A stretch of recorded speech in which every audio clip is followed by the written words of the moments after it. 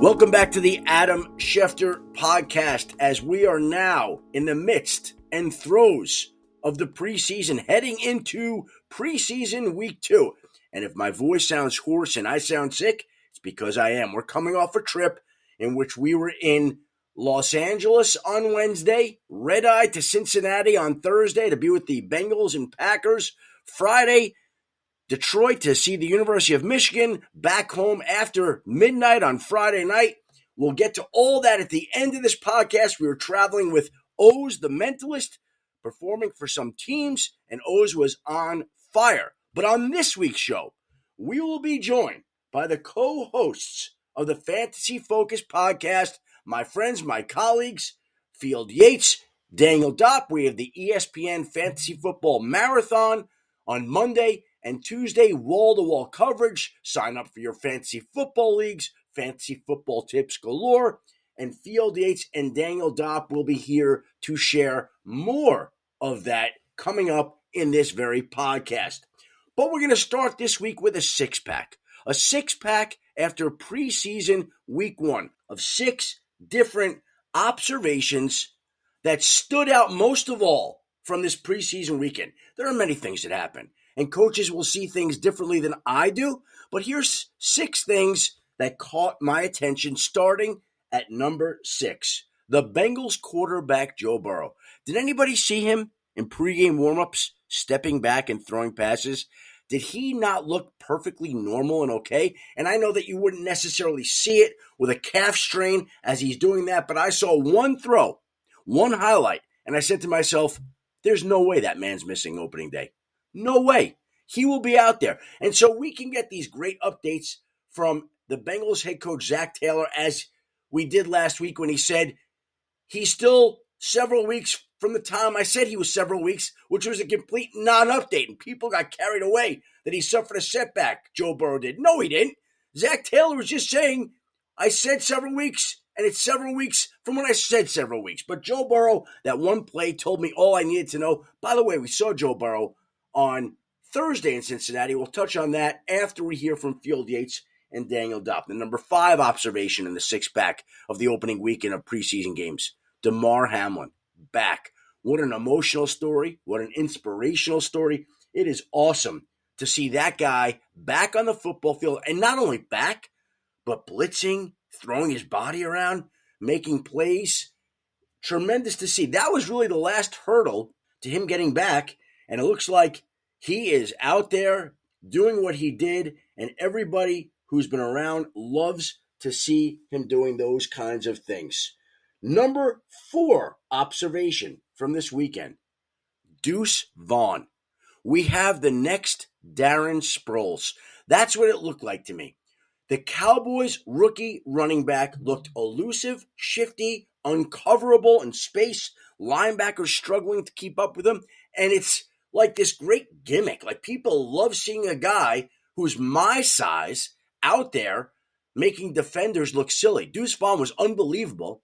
And it looks like he can contribute this year for the Dallas Cowboys. Just fantastic to see Deuce Vaughn out there. My number 3 highlight, DJ Moore, the player that the Bears had to have in the trade to give up the number 1 overall pick, taking a short little pass from Justin Fields and turning it into a 60-plus yard touchdown. Now, last year, the Bears were the worst team in the league in yards after catch. And in the first preseason game they played this year, DJ Moore took a short pass and took it to the house, and Khalil Herbert took a short pass and took it to the house, and those guys looked electric and dynamic. And I know it's one game, but it just goes to show you what DJ Moore brings to the Chicago Bears attack, the big play ability, and supposedly he's been killing it all camp. He's looked like the star he was, and we had DJ Moore on this podcast. And the Panthers general manager, Scott Fitterer, when he was on this podcast, also said that that was the last piece to that trade that they had to include to make it happen, and we saw this weekend why that was the case. My number 2 highlight in the six-pack from the Week 1 preseason games, Nathan Rourke, the Jaguars quarterback, with the highlight of the preseason. Now, I don't care what other highlights we see. I can't imagine a player is going to make a better play than the one that the Jaguars backup quarterback made this weekend against the Dallas Cowboys. For those who didn't see it, I posted it on my Instagram feed. I posted it on Twitter. Basically ducked under a couple of Cowboys defenders, got up, eluded another one, and then as somebody was hanging on him through this unbelievable strike downfield, it was reminiscent of Eli Manning in the Super Bowl against the New England Patriots, but he looked bigger, stronger, faster, more accurate. It was an incredible play by the Jaguars' backup quarterback, Nathan Rourke. And that got me thinking, like, who is Nathan Rourke? And so I did a little search and found out, oh my God, I was reporting on Nathan Rourke during the offseason that there were more than a dozen NFL teams interested in his services. He started going around and visiting teams. He was the Canadian Football League MVP. He supposedly was making plays like this all season long in Canada. And now he picked Jacksonville, and he's going to go try to do his thing there. And I'm just telling you, I can't wait to see Nathan Rourke play the next 2 weeks in the preseason to see if he can continue doing that. And if you listen to the people in Canada, they think he can. They think Nathan Rourke, the Jaguars' backup quarterback, is the real deal. My number one observation in the six-pack from preseason week 1 is the Raiders quarterback, Aiden O'Connell. Now, I don't know if anybody got to watch the game on Sunday against the 49ers, but I've been hearing about Aiden O'Connell all summer long and how accurate and smart he is. And I got a chance to watch him against the 49ers on Sunday. And again, I want to preface this. It's one weekend, one preseason game. It doesn't mean all that much, but you can see certain things right away.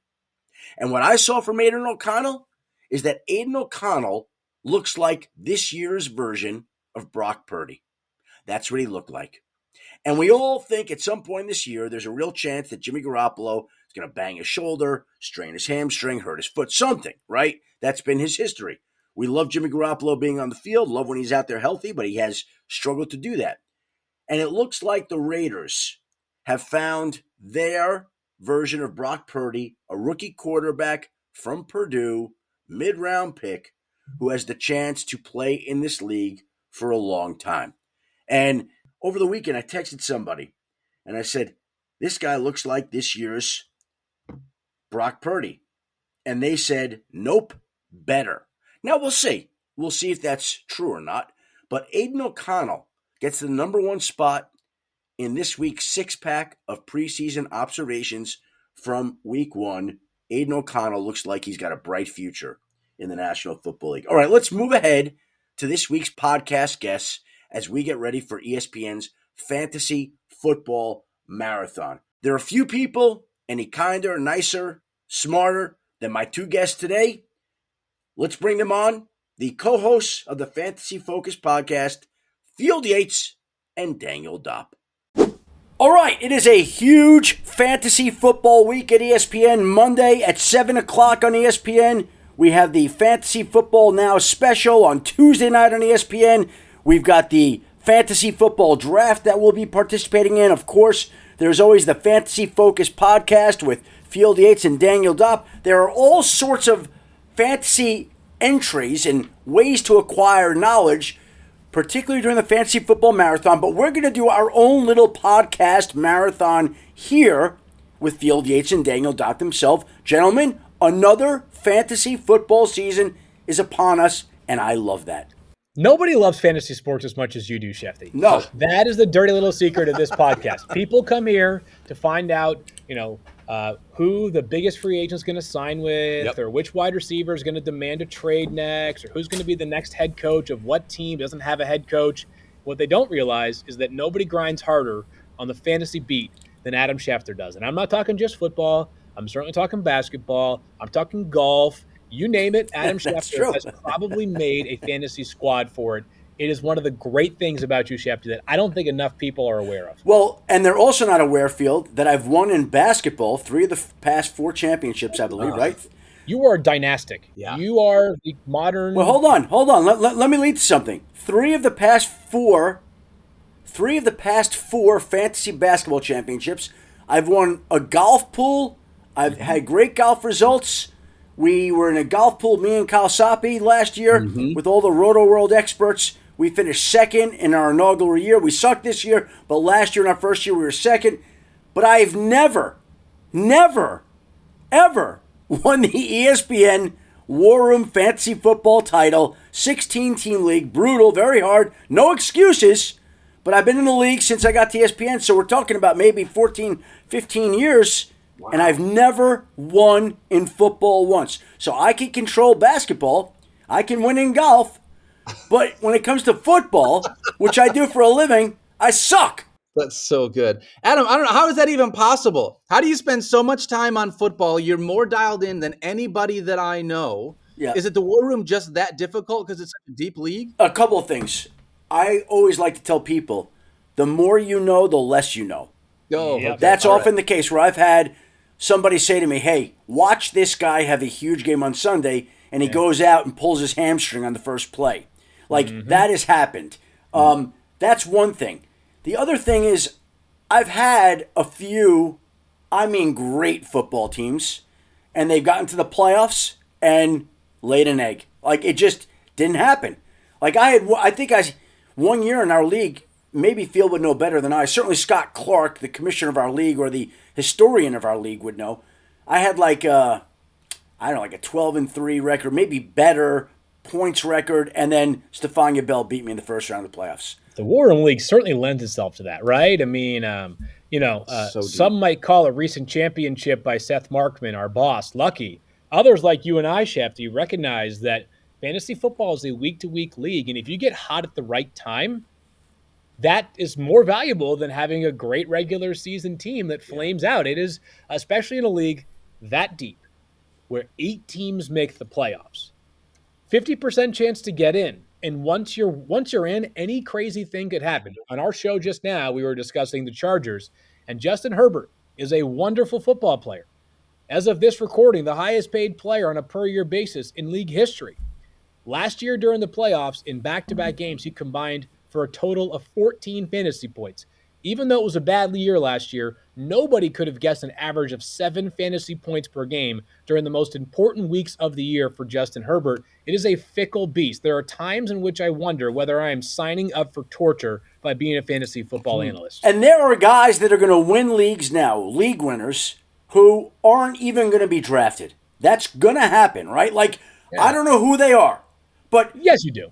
well, You're not going to tell us, but you know they are. well, last year, the great one last year was like, I actually based part of my strategy around this. Like, I could bypass running backs early because the Rams love Kyren Williams, and he's going to be great, and he's going to be the lead back, and I didn't share it with anybody. Like, I just sat on that information, right? Yeah. And he goes out in the opening game, and I think on the opening kickoff against Buffalo, broke his leg or something like that. Missed 8 games. High ankle sprain. Yep. High ankle sprain. Yeah. And there goes my Kyren Williams thing. So, again, there's an example, a perfect example of the more you know, the less you know. I knew they loved Kyren Williams. I knew nobody knew about Kyren Williams. I knew I was taking Kyren Williams late, stashing him, and so much even slotting like a running back slot for Kyren Williams. Like, I only have to get one running back. I don't have to worry about it. So I drafted DeAndre Swift early and had Kyren Williams late, and now you know why my team stunk last year. Yikes. We're just going to spend the rest of the podcast going through every team and asking just like random players, like is Jalen Hyatt your guy this year? Just random players, and seeing if we can, even if you won't confirm it, if we can draw like a look from you. Like, all right, Shefty's eyebrows kind of, like they kind of telling us bit. something. Yeah, Yeah. like, we started talking about Kendre Miller for the Saints, and all of a sudden he his camera like accidentally went out. Like, maybe that's his guy this year. Well, let's start at the top, though. Let's have each of you identify somebody that you're targeting in your leagues. By the way, like, I've done a number of best ball drafts for fun, right? Just to kind of have a little exercise. Love best ball. Just want to see how that's went. I'm happy to share with you people that I have a high exposure to, if you will. Yep. Daniel, Doc, Yes. why don't you start and tell me a few guys that you think are poised to have big fantasy seasons? All right, do you want to start at any specific position? How deep do you want to go? Because I'll start with Travis Kelce. I think he's going to be really good this year. Patrick Mahomes, I think, is also going to have a good season. Yeah, Jalen Hurts. 2 for 2, yeah. No, there's a couple of guys that I really like. I want to talk about the Detroit Lions running backs, obviously. I was going to ask you about that anyway, so go ahead. this is perfect, right? Last year, the Detroit Lions had 2 top 20 running backs in DeAndre Swift and Jamal Williams. Wait, hold on a second. DeAndre Swift was a top 20 running back last year? On a per-game basis. Yep. Let me say this. I happen to like him this year. But he was not good last year. And by the way, it had to be impacted by the fact I think he came on late in the year, the final few weeks, and had a few big weeks after I already had been eliminated from the playoffs. Yep. Mm-hmm. Yep. Swift, since entering the league in 2020, he's top 3 in targets and receiving yards, top 5 in receptions. The dude is a literal PPR machine. The problem is he just hasn't been able to stay healthy, right, Adam? So when you have that, we're looking at now replacing him with Jahmyr Gibbs, this explosive Alabama running back that we're really excited to be able to see, someone that's going to also take up that pass-catching role. And Jamal Williams leaving town and having David Montgomery come in. I love David Montgomery as a potential low-end RB2 that you can grab for your fantasy team based on not only the pass-catching usage he will have, because he's a much better pass catcher than Jamal Williams was. And he is going to have that goal line work that Jamal is vacating here in Detroit. So I expect this offense to continue to be another high-flying offense. Jahmyr Gibbs is going to be highly used as a rookie running back. David Montgomery is going to get a ton of goal line work. And I think you got 2 potential top 25 running backs in this Lions offense again.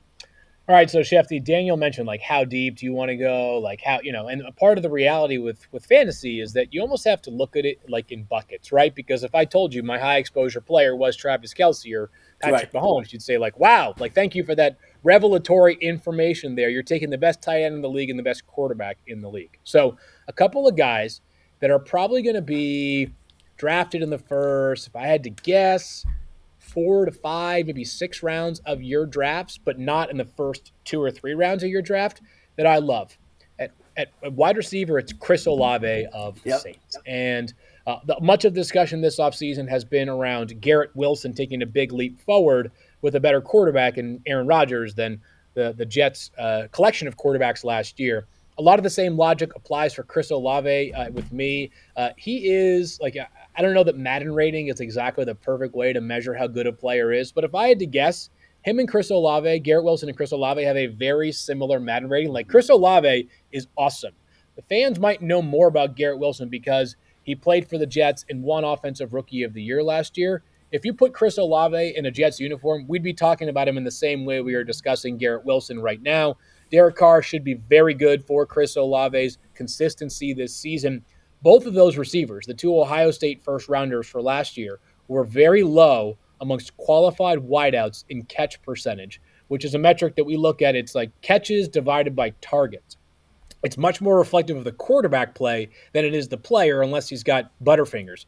Chris Olave does not have butterfingers. I think he has a remarkable season this year with the Saints. I think he's clearly the number 1 pass catcher in that offense. Derek Carr brings not just accuracy, but I think stability to that offense. He's one of my early round targets that I love. And I got to be honest with you, Miles Sanders is a player that I'm finding myself targeting quite a bit right now. Really? The Carolina Panthers. Tell me about that. How come? We haven't talked about him a ton on our show yet. We're only 6 shows in, so there are a lot of players that we need to cover a whole lot more.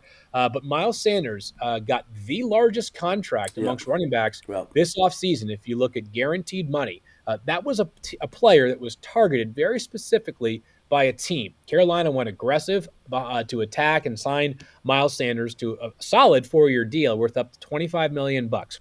Their offensive line is scheduled to return all 5 starters from last season. And it was a good offensive line, by the way. It got better as the season wore on.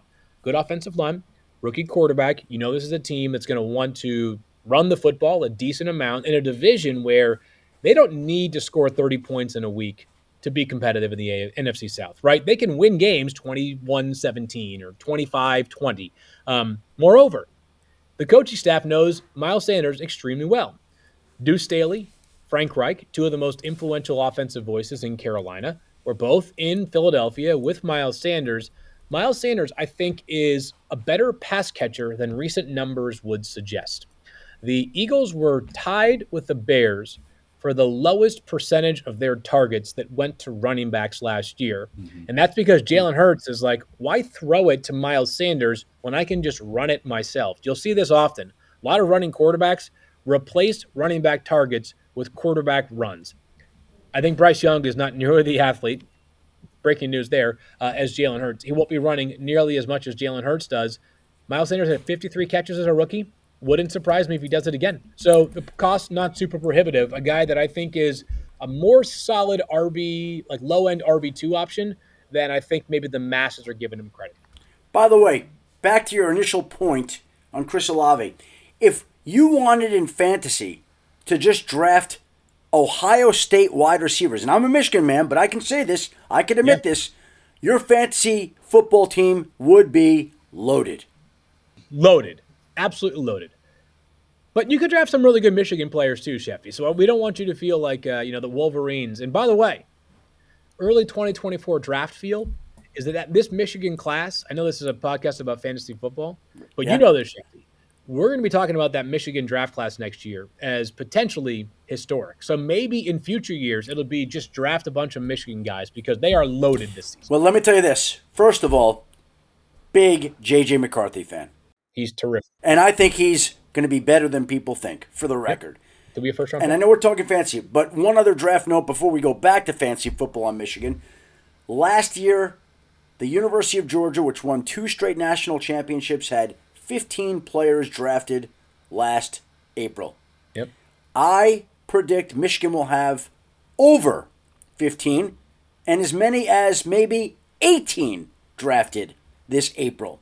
So totally agree. As good as Georgia was, Michigan has that much talent. It will be available to NFL teams, and we will be talking about some of those players on the podcast here when we preview fantasy football in 2024, like Donovan Edwards and Blake Corum and J.J. McCarthy and Zach Zinter, although we don't talk about offensive linemen for fantasy purposes. Just to make you happy. Michigan man. We might. All right. Let's talk about some other guys' mid-level values. We've identified the Lions running backs. We've identified Chris Olave.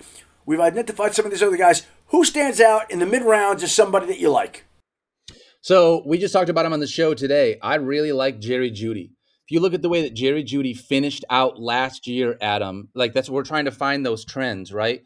Last year, top 20 in receiving yards and receiving touchdowns, top 10 in points via the slot. And that was in a season in which Russell Wilson was basically as bad as he has been in his career. Yep. Only 16 passing touchdowns for Russ last year, the lowest of any year of his career. But in the final 6 full games for Jerry Jeudy, he had 2 games that he left early. Okay, so the final 6 full games for Jeudy, he averaged 19.8 fantasy points, Adam. He is the unquestioned wide receiver 1. It is no longer, is it Cortland Sutton's team or Jerry Jeudy's team? This is Jerry Jeudy's team. He is the wide receiver 1 that you want to target in this offense. Let me say one thing about the Broncos. You bring up Jerry Jeudy. I will say this. We talked about those best ball drafts. I do have a lot of exposure to a lot of Denver players because I think the Broncos are on sale. Because people remember how abysmal they were last year, and they're associating that. And so Jerry Jeudy next year probably will be a second-round draft pick, maybe third-round draft pick, depending on how this year goes. This year, you can get him, round 4 or 5? His ADP is about 45, 50? 50th overall, so the back end of the 5th round. Yep. Okay, there you go. He's not. Yeah.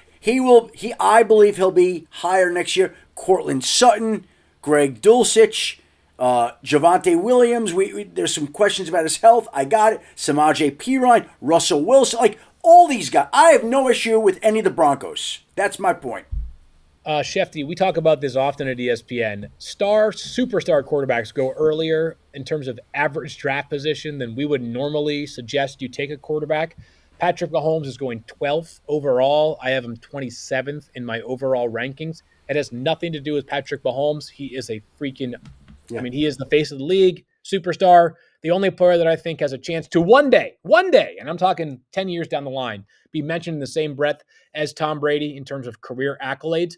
But in fantasy, you can find great value at quarterbacks. And one of my favorite 2 targets in the 7th round and on is Trevor Lawrence, going 65th overall right now. And Agree.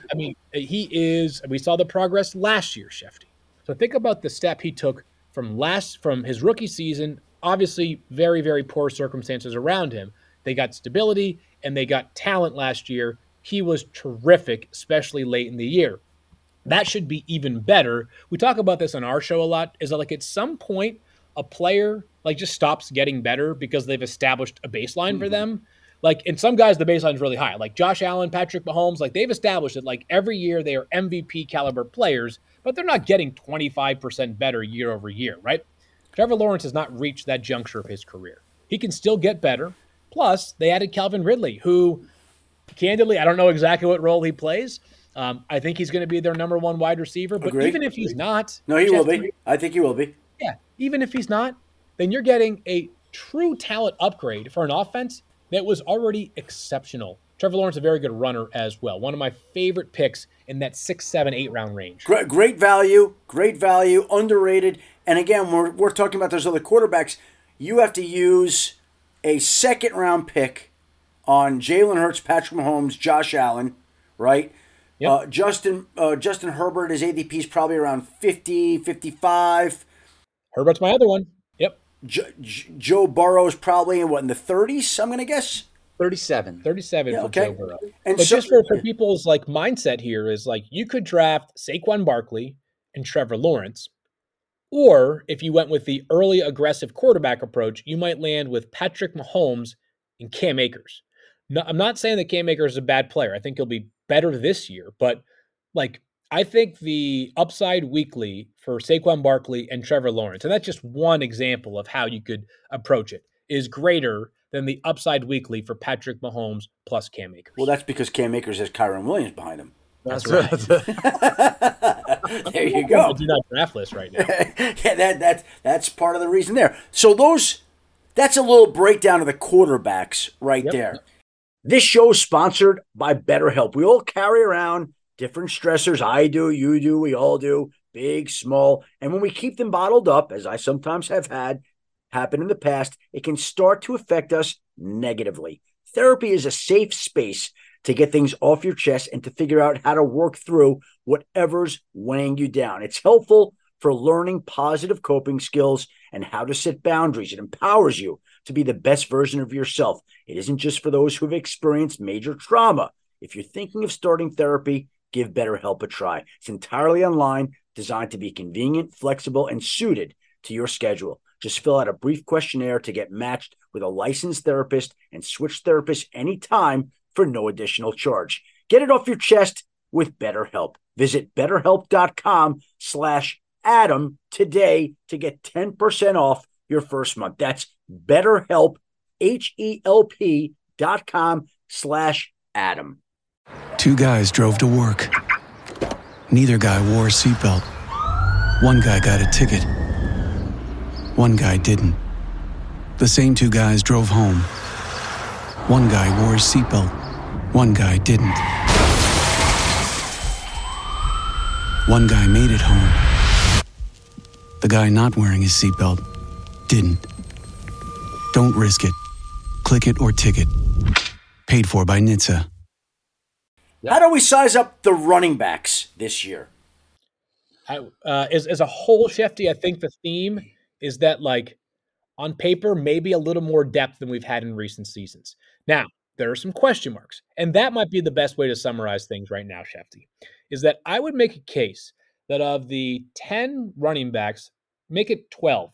Of the 12 running backs that are going highest in terms of ADP right now, average draft position, and all these guys are going in the first 36 picks in draft, 5 of them have a question mark surrounding them. Mm-hmm. Jonathan Taylor, we don't know how that saga is going to end.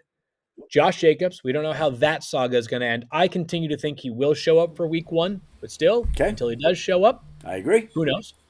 Number 3 is Breece Hall, who the Jets continue to insist there's a chance he'll be ready for week 1. I think he'll play on opening day. Yeah. Coming back from an ACL tear, how much does he play? Not a lot in opening week. They'll ramp him back. They'll ramp him up over time.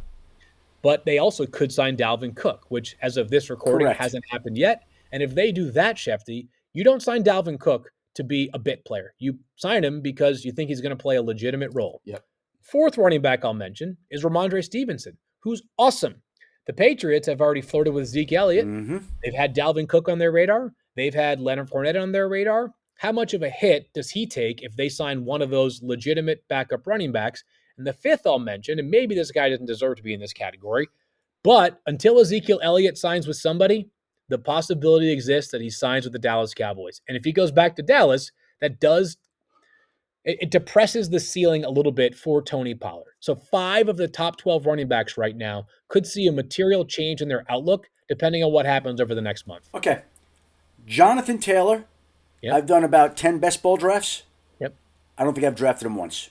Wow. So far. Is that because of the way the draft has fallen, or have you avoided? Well, it's a little bit of both, right? Like, right now, I wouldn't pick him with a high pick. That's me right now. Yep. That's me. Now, in fantasy, every player gets to a certain value where you say he's worth it. There was a draft I was doing the other day where he fell into the 40s, and I'm like, if he makes it to me here, I might roll the dice on him, right? I might, but I'm not using pick 18 on Jonathan Taylor when there are other options. Is that a part of Josh Jacobs?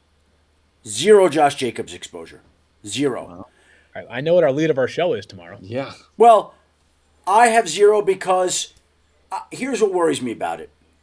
It has nothing to do with Josh Jacobs' ability. Josh Jacobs is a great running back. Number 1, look at the wear and tear of running backs coming off a year like he had. Number 2, look at running backs in the situation that he's in. Number 3, what happens in November if and when Josh Jacobs does come in, and I think he will come in November when his hamstring's nagging, when his shoulder's banged up. Is he fighting through that to get on the field when he is weeks away from becoming an unrestricted free agent if he's not tagged again? Yeah. I worry about people in his situation. That's me. Now, again, he gets to a certain value where you say, okay, that interests me. Breece Hall, I'd be in on. I have a little bit of Breece Hall. Again, the questions are legitimate. The points are valid. Dalvin Cook worries me. As we record this on Tuesday, August 8th, and this is playing right before the Fantasy Football Marathon, the Jets have not signed Dalvin Cook. We don't know if they will sign Dalvin Cook, but there's a real chance he's going to wind up somewhere in the AFC East. And if it happens to be the Jets, that does impact Breece Hall's value. It just does. Yeah, the 3 teams that he has been linked to, Dolphins, Patriots, Jets, 2 of them have a clear-cut starter who's got a real pathway to upside that Dalvin Cook landing in New England or New York would unquestionably impact. Ramondre Stevenson is a back I really like. I don't have much of him at all. I just don't think of the Patriots offense, and this is probably a mistake on my part. I'm thinking of them more like last year, not this year, with the new offensive coordinator, Bill O'Brien, and I think they're on sale too, by the way. I've got some Tyquan Thornton, I've got some Mike Gesicki, I've got some Mac Jones, I've got some of these guys sprinkled around, Juju Smith-Schuster. I got no problem, but where Ramondre Stevenson's going, I'm going to guess his ADP off the top of my head is about 30 right now? Yeah, right in the right range, yeah. Okay? 37. Okay, so I'm sorry. Oh, I take that back. I had him in, I'm sorry, I said he was top 12. He's number 15. That feels low, jeez. Number 15 running back? 15 amongst running backs. Okay, what about his overall average draft position compared 37.3. 37, okay, I thought about 30, right? Low 30s. So when I get to 37, I'd rather have Jerry Jeudy. I'd rather have Calvin Ridley. I'd rather have, we could go through this. There are a number of players right in that range that just appeal to me more. That's me. Adam, does that mean that you are in on Calvin Ridley being the guy that he's talking about being in spite of not playing football for a year and a half? I'm a Calvin Ridley fan. I'm a Calvin Ridley believer. Yes. You too. Yep. Okay. Tony Pollard, I have exposure of.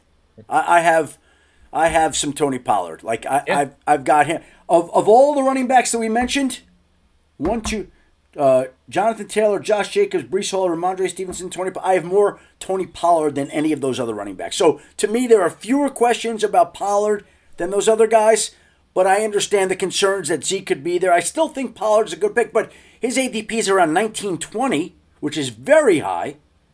And you got to pick a real high pick on him. And if Zeke does go there, it impacts him. I just think he's a very good player on a good offense who's the number 1 back, even if Zeke goes back there as we record this on Tuesday, August 8th.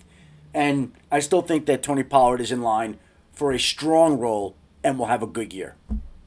Adam, who do you run in those best ball drafts as your RB2? Because you're talking about a lot of those high-end running backs. Are you waiting to the later rounds to grab like a hero RB build? You know what's funny? I did one best ball last night where, and I don't do this ever. Like if I've done 10 of them, this is the first time this happened. My first 3 picks were Austin Eckler at number 10, like he was there. Wow. And then it came back around at like 16, and Barkley was Saquon. I'm like, I haven't taken any of Saquon. I'll take Saquon here. And then when it rolled around at 33, I was going to take Calvin Ridley at 33, and right before me he went. And I'm like, I can't believe I'm going to do this. But I went Jahmyr Gibbs. So it went Eckler, Barkley. I'm like, oh, this is, it's just different, right? Like that is not the way that I would draft in my fantasy football leagues, but that's the way it went in a random $3 best ball draft. Best ball draft. That's fair. I really like some of the RB2s I've been finding, especially in best ball, falling to me. The Alexander Madisons, the David Montgomerys, the James Connors, guys that I think you can get a little bit more value, but will still be really involved in their team's offense a little bit later in that draft. I like David Montgomery. James Conner has been so good. I might miss out there again. He's been a great player. Somebody you want. He's the leader of their locker room. Yep. As a player, man, you want him.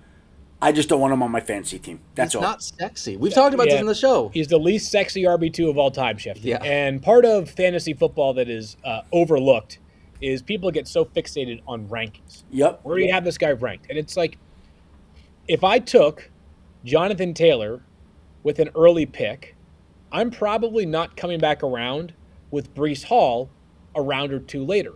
That's too much risk incurred, right? But if you got a great wide receiver in round 1 and you got Jonathan Taylor in round 2, and then you're in round 4 and you're saying, I know James Conner is not going to be a super duper star, but he's been a top 12 running back 3 of the past 5 seasons. I'll go with the safety play there. There's an art to building a roster that I think is overlooked when you just talk about rankings. And I would say that one of the chief mistakes that I've made is avoiding players like James Conner, who typically have been safe picks. So I'm usually swinging for the fences, and sometimes that works, and more often than not, admittedly, it has not worked. Well, it's a good, I was just as optimistic as you were last year, but I think both you and I were bullish on Kyle Pitts last year, thinking, right, if ever there was a time for Travis Kelce to cede the throne as the best receiving tight end in football, maybe it's when you've got this unicorn. Instead, it did not work out as planned. Well, if we go back and look at the War Room League last year, and I will say this, my heart races at every pick. You feel such pressure because there are 16 teams, and you know that when you make your pick, it's going to be 32 more picks before it comes back around to you, okay? And so last year, I was taking C.D. Lamb at number 12, I believe it was. I think I was 12. Yeah. And C.D. Lamb's ADP was like 16. Yeah. 16, 17, 18. I was all in on C.D. Lamb last year. And one spot in front of me, Chris Mortensen took C.D. Lamb, and I was shocked. Like, I was like, I cannot believe I didn't get C.D. Lamb at number 12. Mort snipe. Yeah. And so I took DeAndre Swift. Yeah. And then it came back around, and I'm trying to remember who it was in the second round that I was targeting, and the guy that I wanted went right in front of me, and I'm like, you know what? I'm going to take a swing on Kyle Pitts here. Yeah. Now, if you're starting your draft DeAndre Swift and Kyle Pitts, you have the kind of season that I had last year, which was a terrible year. Right? Shefty, you and I played the worst game in War Room League history last year. There's that funny meme that always goes around when it's Frank Beamer, the longtime Virginia Tech head coach, where they won a game like 3-0 in overtime. It was like Virginia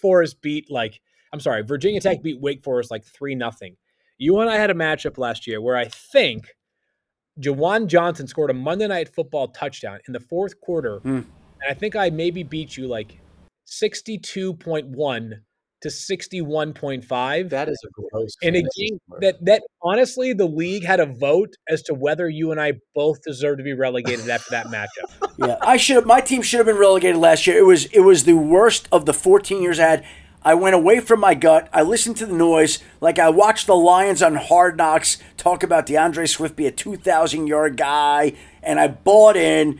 And Kyle Pitts, again, I thought, was going to be a great player and still may be a great player. The problem was he had Marcus Mariota throwing him the football last year in a new. It just didn't work. It didn't work, right? And so everywhere that I thought I was going to come through, I thought, okay, well, Matt Ryan's favorite target's going to be Michael Pittman. I took Michael Pittman around. He was terrible. Like Darnell Mooney, I got in round 6 or 7. He was terrible. Like I was the jinx last year. Like my team was dreadful. It was the worst team by far. Everything that you thought couldn't happen did happen. And all I'm telling you is that sets up a great comeback story. Because there is no way I could be as crappy as I was last. There's no way. Because the fantasy gods, they give and they take. And they're not going to mistreat you like that 2 years in a row. So I'm just telling me and Deion Sanders, we're coming. We're coming. I'm just telling you, we're coming. Buying the Shefty stock right now. I'm buying it right now. I'm bouncing back this year. All right. Well, so we managed in the course of all those conversations to talk a little bit about some of the guys we like and some of the guys we would avoid. What about at the tight end position, which we have not mentioned really? Field, there's a couple of guys that we've talked about. Okay, you want to start? Yeah, why not? Okay. If I'm going to pick a guy, Adam, in the drafts that I've been doing, I found my line of delineation to be like that 8th or 9th tight end. If I can leave with Pat Freiermuth, that's about the end of my starting tight end tier for me. Evan Ingram, Dallas Goedert, Kyle Pitts, Darren Waller, there's all reasons why you want to target them. I have, in the mocks that I have done though, really liked the teams that I have been able to do where I'm taking either Mark Andrews or TJ Hawkinson with a 3rd or 4th round pick, getting the value that I can there at the tight end position, not waiting so deep at tight end, but not going first round with Travis Kelce. And doing the mock drafts, I've liked the roster construction that I've had. So I'm trying to find these guys in the middle rounds that I think have a little bit more upside than the later tight end ones, but not going quite all the way up to the Travis Kelce using a first round draft capital on them. All right, so I'll kind of go by tiers here, Shefty. So if you're going to take one that's not Travis Kelce, I love Darren Waller, top of the 6th round right now. Sounds like there's a real chance that he's the best non-Saquon Barkley playmaker on this Giants offense. Yep. Not that it's a massive bar to clear from last year, but at his very best, Adam. At his very best. You and I and everybody on this podcast or listening to this podcast knows that, like, from a physical trait standpoint, unbelievable. He was like Kyle Pitts before Kyle Pitts arrived. He's a freak in every way. There are several players in the category of rejuvenated this year because of a different setting, or sometimes in the same setting. Darren Waller, I think, was, how do I say this diplomatically, discontent last year with the Las Vegas Raiders. It just didn't work. It was a marriage that seemed pretty quickly failed before the honeymoon was even over. Waller's a guy I like right there. I'll give you another one. This, we talk about not exciting at all. If you're looking for volume, Tyler Higbee will deliver for you. Yeah. The Rams, maybe they are a house of cards, and maybe they're just 1 or 2 injuries away from all of a sudden Stetson Bennett throwing the ball to Hunter Long, for all we know. But they played okay last year when Baker Mayfield was their starting quarterback, and they were down several key players, including Cooper Kupp. Tyler Higbee's going to have plenty of volume because I think when they are healthy, it's Cooper Kupp and then maybe Tyler Higbee amongst the pass catchers in L.A. The last one here is going currently is tight end 25. And by all accounts, including that from the great Mike Reese, tight end 28. The great Mike Reese has pointed out that Hunter Henry has been one of the best players in the Patriots training camp, if not the best offensive player. It's you're getting for free. So if you decide to totally wait and punt on tight end until round 15, there's your option, Hunter Henry, who the Patriots don't have a superstar pass catcher. He might be the best pass catcher that they have, and that could lead to 70 catches. See, I think there are a few tight ends like that, like later on. Just later on. You're just sitting there waiting, right? Chig Okonkwo. I love that name. ADP of about 140. Good player. Yep. Okay? Trey McBride. Mike Gesicki. Yep. Jelani Woods in Indianapolis. Jelani Woods is another one. Totally. Jake Ferguson in Dallas. Right? Like, there are some tight ends later that you could take and be okay with. Like, I think when you're taking the tight end late, you're chasing one of two things. How many guys have a chance to lead their team in targets in a given week? And then how many guys are the best red zone option to score touchdowns on their team?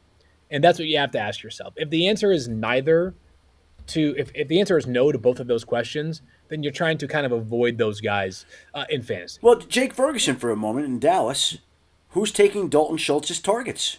Somebody's getting them. Yeah, they just activated off PUP. I believe it was a couple of days ago. Did we see Luke Schoonmaker, Michigan man, activated from PUP?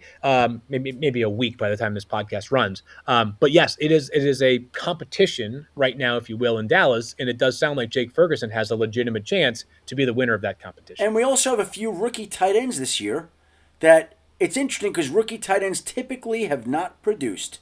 Yeah, but I think Dalton Kincaid's going to have a great NFL career. Yeah. I think Sam Laporta in Detroit, another rookie tight end, and Luke Musgrave in Green Bay, right? Like, now rookie tight ends have not been great, but there's 3 more tight ends you get later, and I don't know what we're going to get from any of these guys. I don't know if any of them are going to. I spoke to the Bills recently, and they're like, I said, boy, I'm hearing good things about Dalton Kincaid, and they said, he's a rookie. Because rookie tight ends typically have not produced. So we'll see. But I think there's some upside for those guys as the season develops, and we'll find out. Some of these coaches and front office people are so old school. They don't want to be, they want to tamp them down, I should say, because they just, they don't want to create. They don't like fun, Field. Just say it. They don't like fun. No, they don't want the kid to feel pressure. If they're like, Dalton Kincaid's the next Travis Kelce. And then if he has, 30 catches this year, it's like, wait, Travis Kelce? That's like 3 games for Kelce. And by the way, if Dalton Kincaid had 30 catches this year, it'd be a solid season for a rookie tight end, right? How many tight ends over the past decade have finished as a rookie top 10 in fantasy points and fantasy points per game, Shifty? If you had to guess. 0. 1. Now, if you can guess that one, even better. Who would be the one? Evan Ingram for the Giants, believe it or not. Wow. Yeah. So that bolsters my argument. Now, here's the flip side to that. We're in a day and age, the passing day and age, where these tight ends are thrown to more than ever before, and I think they might have a chance to make a bigger impact as a rookie than tight ends of yesteryear. But listen, let's see. Here's the deal. I think it's probably a mistake outside of our 16-team league where you might not have a choice to pin your hopes on a rookie tight end. But one of them or 2 of them or 3 of them might come through this year, and we'll see how that works out. Before I let you gentlemen go, and before we get to the Fantasy Football Marathon on ESPN, Monday, August 14th, Tuesday, August 15th, the favorite sleeper category. Couple of names that are at the end of a draft, and we've touched on some of them already, right, that may jump out again and make an impact this year. The guys who will win championships in December who we're not talking about in August. Not talking about enough, at least. Because as you know, Shefty, this sport is so popular that football, I pretty much feel like I've heard something about every name on an NFL roster. You want to go first, Daniel, or no? No, you take it. I've got 2. I got one. And again, remember, people, these are not names you haven't heard of. These are just names that are being undervalued, in my opinion. I'll start with Elijah Moore. Dang it, I should have gone first. Cleveland Browns, who's been terrific in training camp. Number 2 wide receiver in that offense, who is going to be a vacuum for target shifting. Yeah. Touchdown equity is going to be harder to come by.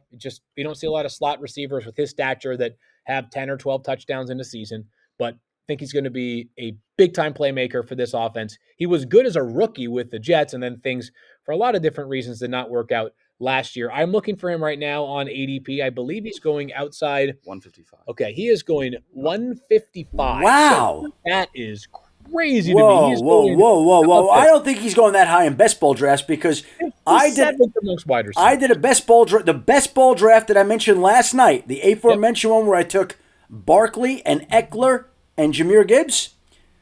On that lineup, I wound up with Elijah Moore, Donovan Peoples-Jones, and Cedric Tillman. Wow, all right. You love their the Browns. Rookie 3rd-round pick. And we talked about the Broncos being on sale, and we talked about the Patriots being on sale. I think the Browns are a little on sale right now. I think people are discounting them more than they should. Last one for me, and this is and it sounds wild because he was a first-round pick this year. But one of my guys, Jordan Addison, Minnesota Vikings. Prime for that number 2 role in Minnesota. I things shake out correctly. And a few years ago, and I'm not trying to compare him yet, but you got the same sort of profile, right? First round pick, talented guy, gets a chance to be the number 2 wide receiver in a Minnesota offense that's going to throw the ball a ton. The defense is just not, even with Brian Flores, I don't think it's good enough for them to be playing grinded out games. Jordan Addison, number 2 wide receiver in Minnesota, excellent route runner, good enough after the catch. Wouldn't surprise me if he has a terrific rookie season. What's his ADP, about 75 right now? 43rd amongst wide receivers, 121 overall right now. Wow. Round for Jordan Addison. That's high. Okay, I agree with that. He's better than that, although when you drive 150 miles an hour or whatever it was, decision-making is certainly questionable. That worries me a little bit. And I remember speaking to somebody in Minnesota. It happened while I was at the owners' meetings in Minneapolis, and they're like, yeah, my first encounter with the guy wasn't exactly positive. I got a weird feel from the guy. So that just kind of stayed in my mind. Now, the guy's been an unbelievable player. Let's see what he does at the NFL level. But those things just kind of stay with me. Adam, I got 3 guys real quick. Sky Moore going in the 13th round. If I'm taking that's a steal. Wait, 13th. Like on these best ball drafts, I've noticed he's crept into the top 100. Yeah, that's high for best ball, I think. But I like Sky Moore. If I'm going to pick one wide receiver, Field and I talked about it on Monday on today's show. We would rather have Sky Moore over Kadarius Toney in the injury history because you just can count on this guy will be playing week in and week out more often than Kadarius Toney. So I love Sky Moore. Okay. Like him there. 2 other guys real quick. I also really like Nico Collins. He is free, but he is going to be the wide receiver 1 in that Texans team. He costs you nothing. He is a guy that's going to get targets. He's someone that I think you would be able to use as a potential flex play. Oftentimes on these bad offenses, we don't want to take the top receiving option because their quarterback is bad. They're not going to score a ton of points. But when you think about your fantasy team at the end of this draft, I need someone for the flex for the bye weeks to just give me 10, 11 points during the throws of these bye weeks. I like Nico Collins as an option to be able to do that late. Last name, not to be a Detroit homer, but Jameson Williams. If you wait 6 weeks, I hate that. I hate waiting 6 weeks. I hate it. Tying up a roster spot. You can't even put him in the O category in the ESPN league. That's accurate. You can't. No, you can't. You're right. No, You're right. He burns a roster spot. He burns a relatively early pick, and you don't even know how he's going to pan out later in the year, Daniel. Mm-hmm. I like him more as the last guy. You like him as a Detroit guy, is what you like him as. I like him as a guy that was drafted in the first round as a top 12 pick as a wide receiver on an offense that's a top 7 offense in the NFL with a guy that could potentially unlock him as a deep target for you. I think Jameson Williams is going to play that up and down role. He's not going to be the Amon-Ra St. Brown. He's going to be consistent in that same way, but he is going to have, I think, some weeks where he's going to put up some points. I hear you, though. We had the same conversation, and I brought this up. DeAndre Hopkins was a guy you had to wait on last year. That was exactly right. I didn't touch him last year. All right, so maybe you're not in on Jameson. Are you in on Amon-Ra this year, Chef? Do you like Amon-Ra St. Brown? Of course you like Amon-Ra St. Brown. Right, everybody likes Amon-Ra St. Brown. How original is that? Right? Yeah. Well, if you like him. By the way, here's also a trend you follow. I'm usually, if you look at my rosters in fantasy, and then take those guys the next year, they're usually very good. Okay, I'm a year early. So last year on my roster, I had Kyle Pitts, I had Sky Moore, DeAndre Swift. I was a year early. Aaron Williams. Exactly. Just follow me. A year later, take my roster, draft. As much as my team sucked last year, it's bound to bounce back this year. Yeah. And the guys that I take one year usually thrive the next year. It's getting me excited for a War Room League lottery, Shefty, which I don't know when that's taking place, but I want to know my pick in a hurry. Breaking news. The lottery will be held on Monday night, August 21st, the night that we broadcast our preseason game. All right. And it'll be done, I would imagine, before the game in the green room at some point in time. The draft order will be determined, and I can't wait for that. I don't think I've ever had, well, very rarely have I had a high pick. I'm usually right around 12, 13, 14 in a 16-team league, which that's what it is. That's what it is. I'm on a gnarly run right now. The last 3 years, I believe it's 16, 15, and 13. Yeah, you and me, we're always drafting right near each other. So I never have high expectations. That's the problem with the 16-team league. You pick last. You want to go pick a player on waivers. You can never get the guy, right? It's just you lose a player to injury in that league, good luck trying to replace him. It's brutal. So, again, these are the challenges of a 16-team league, and we are up for more torture this upcoming year. All right. Field Yates, Daniel Dopp, the hosts of Fantasy Focus, the podcast. Great job covering fantasy on a regular basis. We had the Fantasy Football Marathon Monday at ESPN with a Fantasy Football Now special Monday night, 7 p.m., and a Fantasy Football Draft Tuesday night on ESPN. And, gentlemen, I think we've covered the draft, and I think we've unlocked the secrets to fantasy success this upcoming season. Heck yeah. We are all going undefeated for the entire year. Until week 1. That's right. I didn't need that disclaimer in there. Thank you, men. And there they are, the co-hosts of the Fantasy Focus podcast, Field Yates and Daniel Dopp, and we will have more insights into the players you should be picking and avoiding in this very space in the weeks to come as everybody gets ready for their fantasy football drafts. That's to come. All right, last week, if you all remember last year, ESPN Sunday Countdown, Monday Night Countdown, we featured a man named Oz the Mentalist. And last summer, he went around and he performed his tricks, his magic, his act for the Baltimore Ravens, the Seattle Seahawks, and the Tampa Bay Buccaneers. And he goes into these buildings and he performs for about 45 minutes to an hour for the teams. ESPN tapes it, and they play back the feature during the course of the season. Now, I've gotten to know Oz and have great respect for his work, and he's a friend of mine. I helped coordinate his schedule this year, and the schedule was laid out for us to go last week to go to the New York Jets on Sunday night, August 6th. That was the first performance of the year. And NFL Films kind of took it over because they're producing Hard Knocks. So Oz is going to be on Hard Knocks on Tuesday, August 15th. So the Hard Knocks that debuts this week on Tuesday the 15th will have Oz and the performance that he gave at the Jets, but a longer, more comprehensive feature of his time with the Jets will run later this season on ESPN's Sunday NFL Countdown. That was last Sunday night, August 6th. And then on Wednesday morning, Oz and I met at Kennedy Airport. We flew to L.A., drove to Oxnard with our great producer, Harry Hawkins, and spent the day with the Dallas Cowboys. Now, that was a great day. Had some great visits with some very cool people. Loved getting to talk to Brandon Cooks for a while. He's been in the league for a long time, been a podcast guest here. Always enjoyed talking to him. I met a coach who I'd never met in person, but my path has crossed with his for a number of times. Mike Solari, longtime assistant coach, a legend in this league. Great honor meeting him. Talking with John Fossil, the Cowboys special teams coach, just a bunch of people. And all I will say there is that not every Dallas Cowboy was sold on it, right? They were a little worried about Oz because they had heard about what was going to be coming. DeMarcus Lawrence supposedly wouldn't come into the team meeting room because he thought it was voodoo. But the show went on.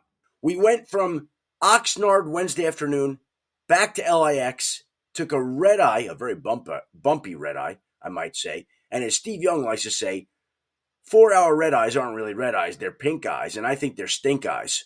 But we took a pink eye, stink eye from LAX to Cincinnati, landed at 5 in the morning, go to our hotel in downtown Cincinnati. Now, I've never had this happen before. We walk in at 5:30. We've been traveling through the night.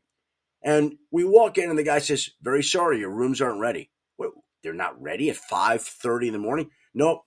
We're doing an audit on our hotel rooms before. Now, I never heard that one before. So we had to wait 20 minutes in the downtown Marriott as they did an audit on the hotel rooms. I don't even know what that is. I don't know that he do that. But at 5:30 in the morning, we waited to get into our room so we could take a 2-hour nap before we went over to the Bengals. Now, here is my observation on the Bengals. When we walked into that team meeting room to have Oz perform for the Bengals, there was more energy in that room than any I've been in a long time. That is an enthusiastic, energetic, confident bunch of players. That was an impressive team, the Cincinnati Bengals. That stayed with me. They just had this great vibe to them, and they loved it. And Oz blew away Joe Burrow there.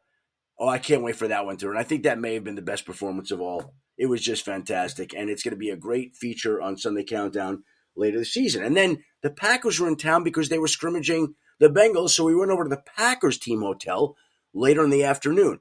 And there, I had the occasion of running into the Packers left tackle David Bakhtiari in the lobby. Now, about 10 years ago, David Bakhtiari and I and Corey Linsley, a former Packers offensive lineman, we shot a Gillette razor blade commercial together in Green Bay. And that was a nice day that we spent together, me and a few Packers offensive linemen shooting a razor commercial. And David Bakhtiari is coming back this year, and that's going to be huge for the Packers. And his knee, which gave him problems in recent years, is feeling great. He's feeling great. He looks great. He got married. He's had a baby. He's got a new perspective. Enjoyed talking to him. That guy's going to be a real leader and asset for that team. And it was fun to see O's perform for the Green Bay Packers. Also blew them away. Went to bed late Thursday night. Woke up, 6 a.m. flight to Detroit on Friday, where O's wrapped up his tour across America with the University of Michigan. Now, O's went to the University of Michigan. He requested that he perform for the University of Michigan. And so he made a couple of calls, scheduled it in for that day.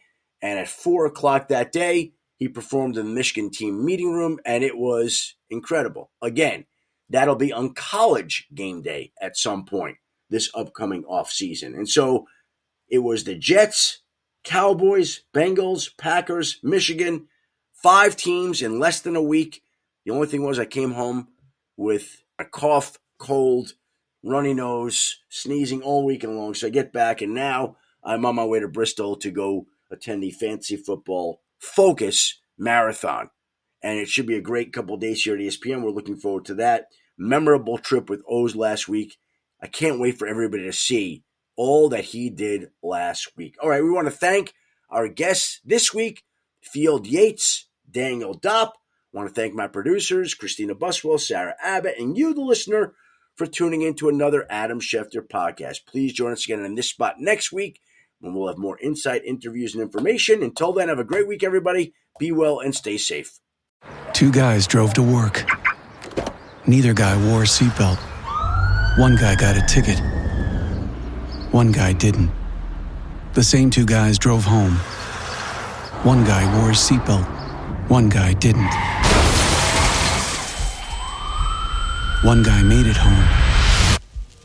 The guy not wearing his seatbelt didn't. Don't risk it. Click it or ticket. Paid for by NHTSA.